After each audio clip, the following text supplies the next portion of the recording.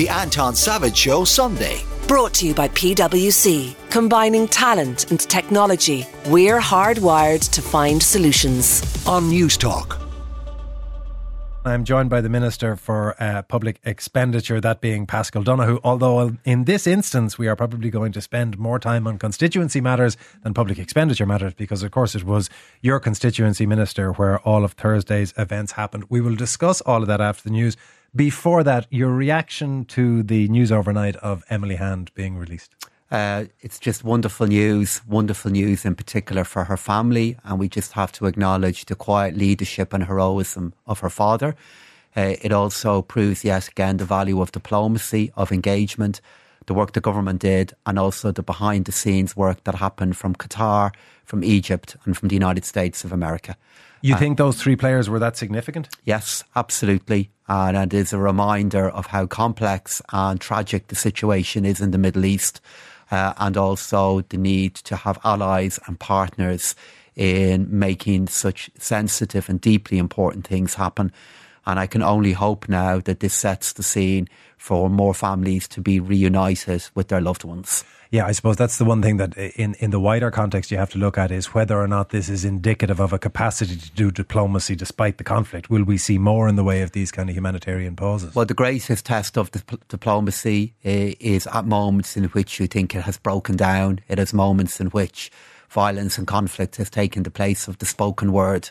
But what you are seeing is countries who are still committed to do two things. Firstly, amidst these scenes of awful horror, to try to make progress on humanitarian issues. And secondly, and I know this sounds a difficult statement to make, but your planning for peace has to be at its greatest when conflict and war rages. We will talk in detail about it in a second. The events on Thursday night, you were down on Friday morning in O'Connell Street. And by the way, one of the groups that hasn't got a lot of attention in this is the tremendous work being done by Dublin City Council and the people from the Lewis and Transport Infrastructure. I'm so glad you've brought them up. On a Friday morning when I went down there, I met the City Council cleaners, who I understand had been there since 3:30 in the morning.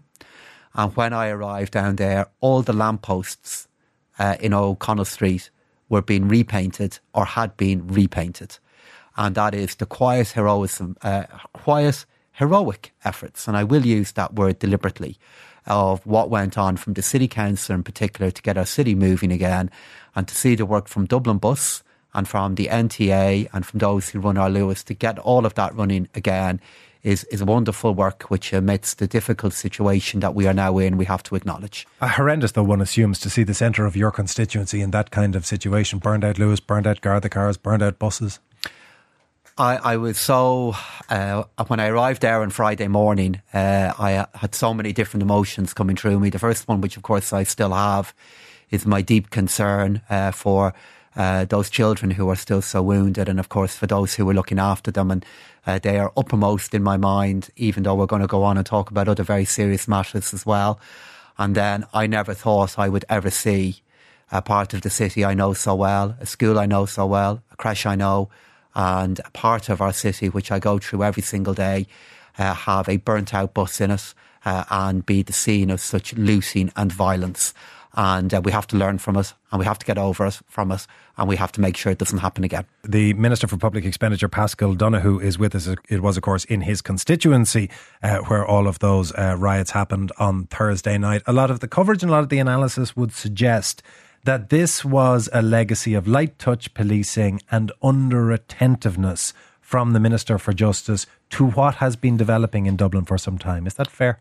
I don't believe it is. If you look at the increase in resources that have been made available to the guards, if you look at our efforts with regard to Garda recruitment, if you look at our efforts to respond back to issues in the city centre in the last number of months, I believe we were responding back to those issues. But all that being said, in addition to my full support for Minister McEntee and the Garda Commissioner, they and I simply have to acknowledge that what happened on Thursday night, and I feel this very personally because I know so well where all of this happened, was unacceptable. We will have to learn lessons from it, and we will.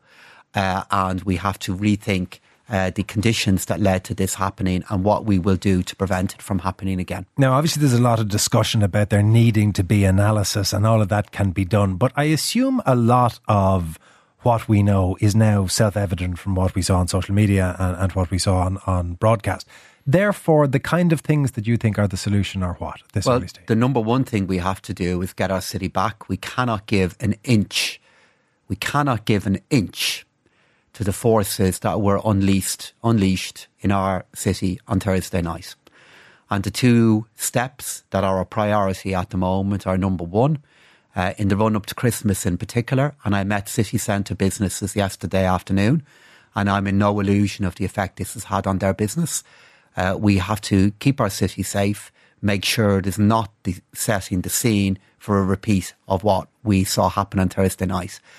But secondly, as we are doing that, we need to reach out to all in our country who are feeling so worried and so traumatised by what happened. To those who were working in our businesses on Thursday night, who had to endure horrific scenes.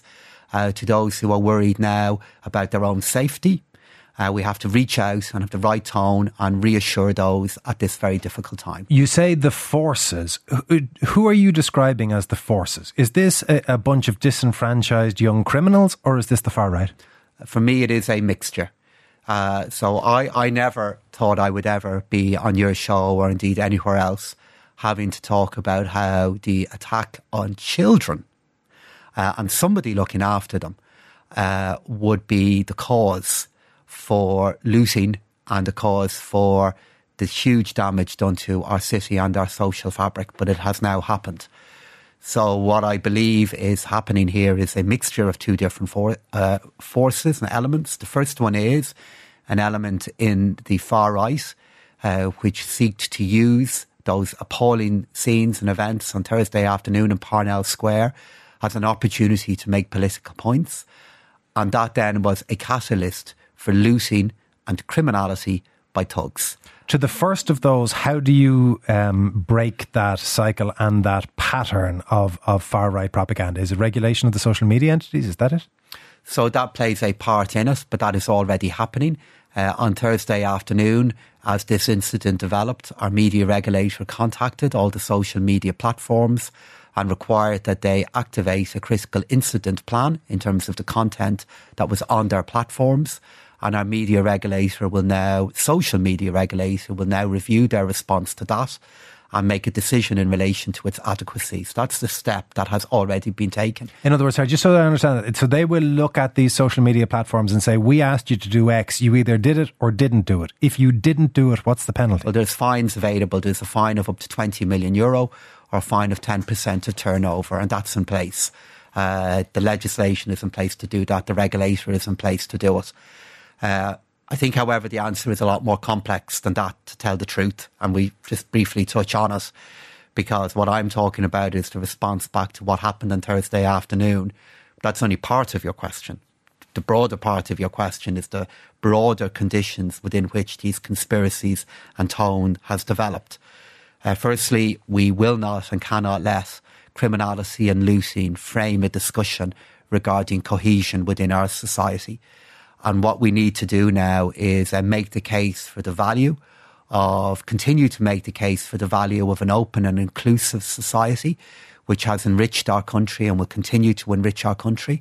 And secondly, what we have to do then is look at the social conditions that can lead to that view flourishing, and continue with the slow, steady work to diminish that. Okay, well, let me pick up on that then. So if we park the criminal aspect for a moment and we look at that social cohesion as you refer to it, surely one of the things that is causing the big challenge in social cohesion is the kind of things that you and I would have talked about before, like the housing crisis, where people can point to the housing, what they perceive to be the housing of refugees getting in the way of housing being provided for them and their families, or whatever else it might be.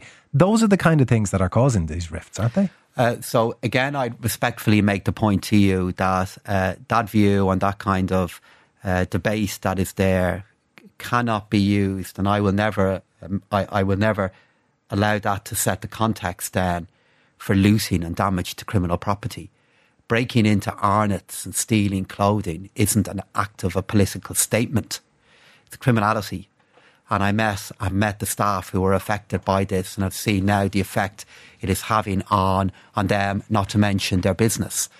But the issue that you have referred to there in terms of the dislocation or the effect that migration may have the on sense housing. of resentment that we see. But this is why we have taken such efforts here in Ireland to ensure that our efforts to support those who are coming from Ukraine or fleeing the breakdown of their state in other parts of the world, why all the spending in relation to that has been on top of our day-to-day spending.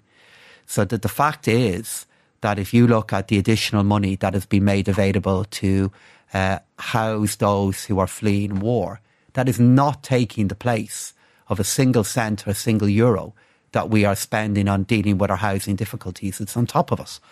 And I don't want to bring in technical language of non-core and core expenditure in the midst of discussing such issues of principle. But the reality is that every cent that we have spent in dealing with the social consequences of migration in the last 18 months has been on top of the money that we are already planning to spend on our health services and housing. We talked about parking the criminal element. Let's unpark them for a second. Is that an element in your own constituency?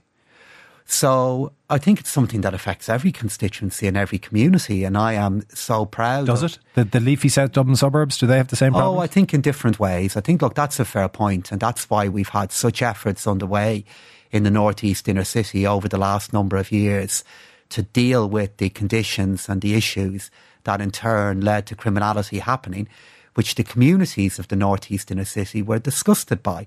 There's nobody more appalled by what happened on Thursday night, not to mention the horror of Thursday afternoon, than the communities within which these scenes took place. The great people and decent people that made clear their reaction to it in terms of their heroic acts on Thursday. And we will have to continue with the work we need to do to target that kind of criminality.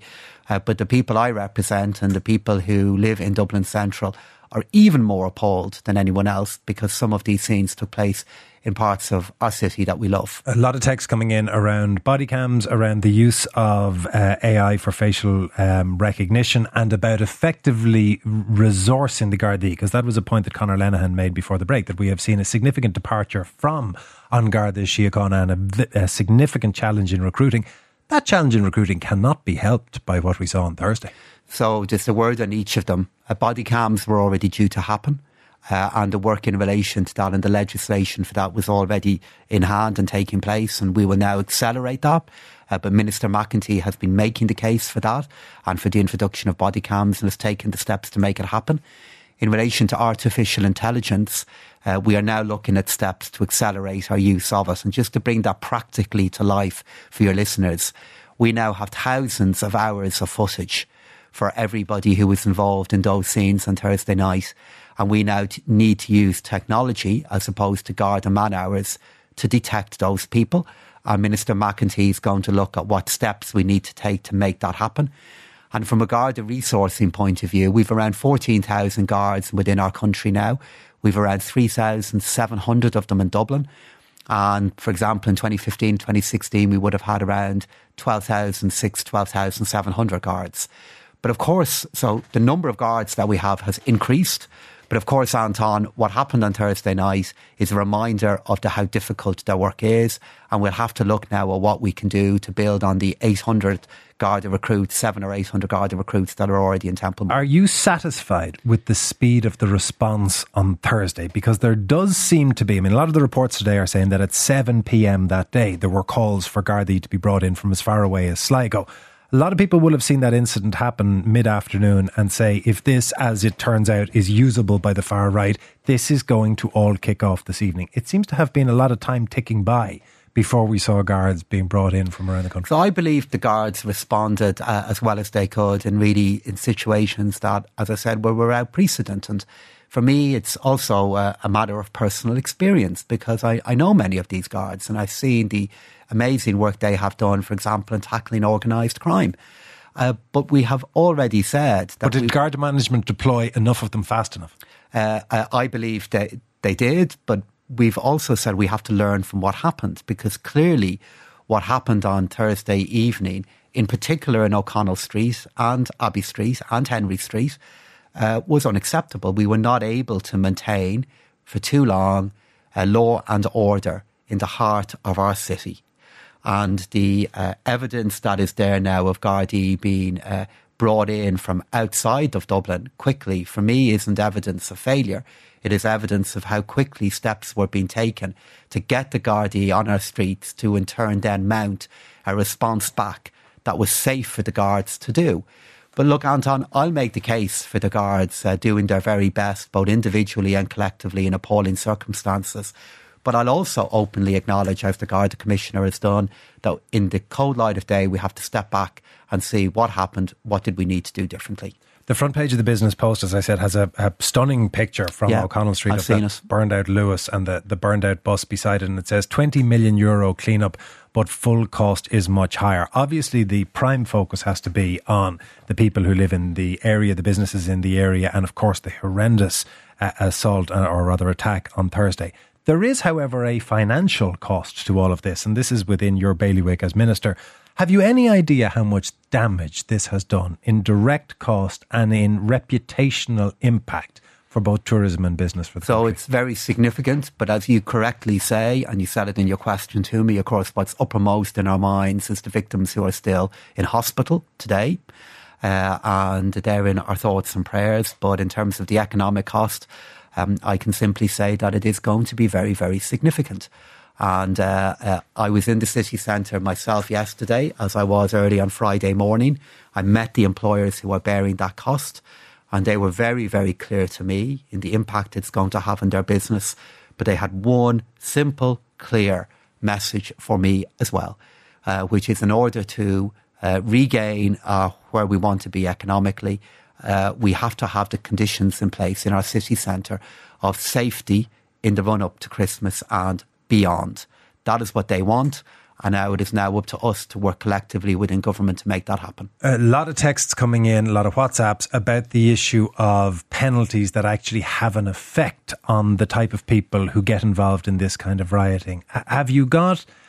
Do you have faith that the courts have the capacity to hand down sentences that will make a blind bit of difference to the people who do this? So I do. I mean, if you look at what the offences are at the moment, we've now doubled the sentence for an assault causing crime on anybody, and we have now increased the sentence for anybody who assaults a garda or a frontline worker. So all of that is being done, but it's also, we have to acknowledge the case that even with those increased penalties and sanctions, I saw with my own two eyes, as you did, particularly on Thursday evening, young adults for whom those sanctions were not a deterrent. And that, for me, is one of the key issues that we will have to do further work on. Text saying, Anton, my husband had to lock himself and his team into an internal room on an office in Abbey Street because they were told it wasn't safe to leave. Some saying it was calm from 10 p.m. onwards. There were still gangs trying to break windows at 2 and 3 a.m. He spent the night in there. I'm sick of hearing that this is an exception and Dublin is overall safe. It's simply not, and McEntee needs to go, and a lot along those lines. 53106 at a cost of 30 cents if you want to get in touch, or 087 1400 106. Minister, on a totally unrelated thing, we spoke earlier on about the release of Emily Hand, and as you saw, I just got handed a note, and I just wanted to get your reaction to it, because the RTE are reporting that the Taoiseach tweeted that there was enormous joy and relief that an innocent child who was lost has now been found and returned, and we breathe a massive sigh of relief. In response to that tweet, the Israeli Foreign Minister Eli Cohen has said, it seems you've lost your moral compass and need a reality check. Emily Hand was not lost. She was kidnapped by a terror organisation worse than ISIS that murdered her stepmother.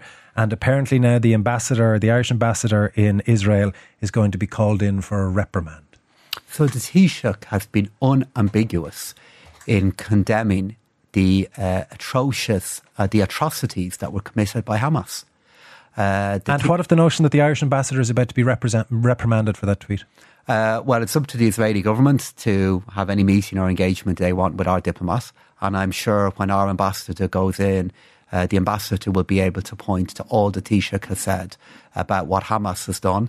and the atrocities that they committed. But that's significant in diplomatic terms. Calling in an ambassador for a dressing down, that's not something you take lightly. It's not something you do take lightly, likewise. But it is the right of the Israeli government, if that's what they wish to do, just as we have engaged with their ambassador here in Ireland. And the Taoiseach, I think in using the phrase, was lost and was found. I mean, I have to say that is language that has a particular cadence for me when we talk about a child. But it has to be seen in the context of how he and the government and I have also condemned the actions of Hamas and have described what they have done as kidnapping in the strongest possible terms. Minister, thank you very much for your time this morning. That is the Anton. Minister for Public Expenditure, Paschal Donohoe. The Anton Savage Show. Brought to you by PwC. Sunday mornings from 10. On News Talk.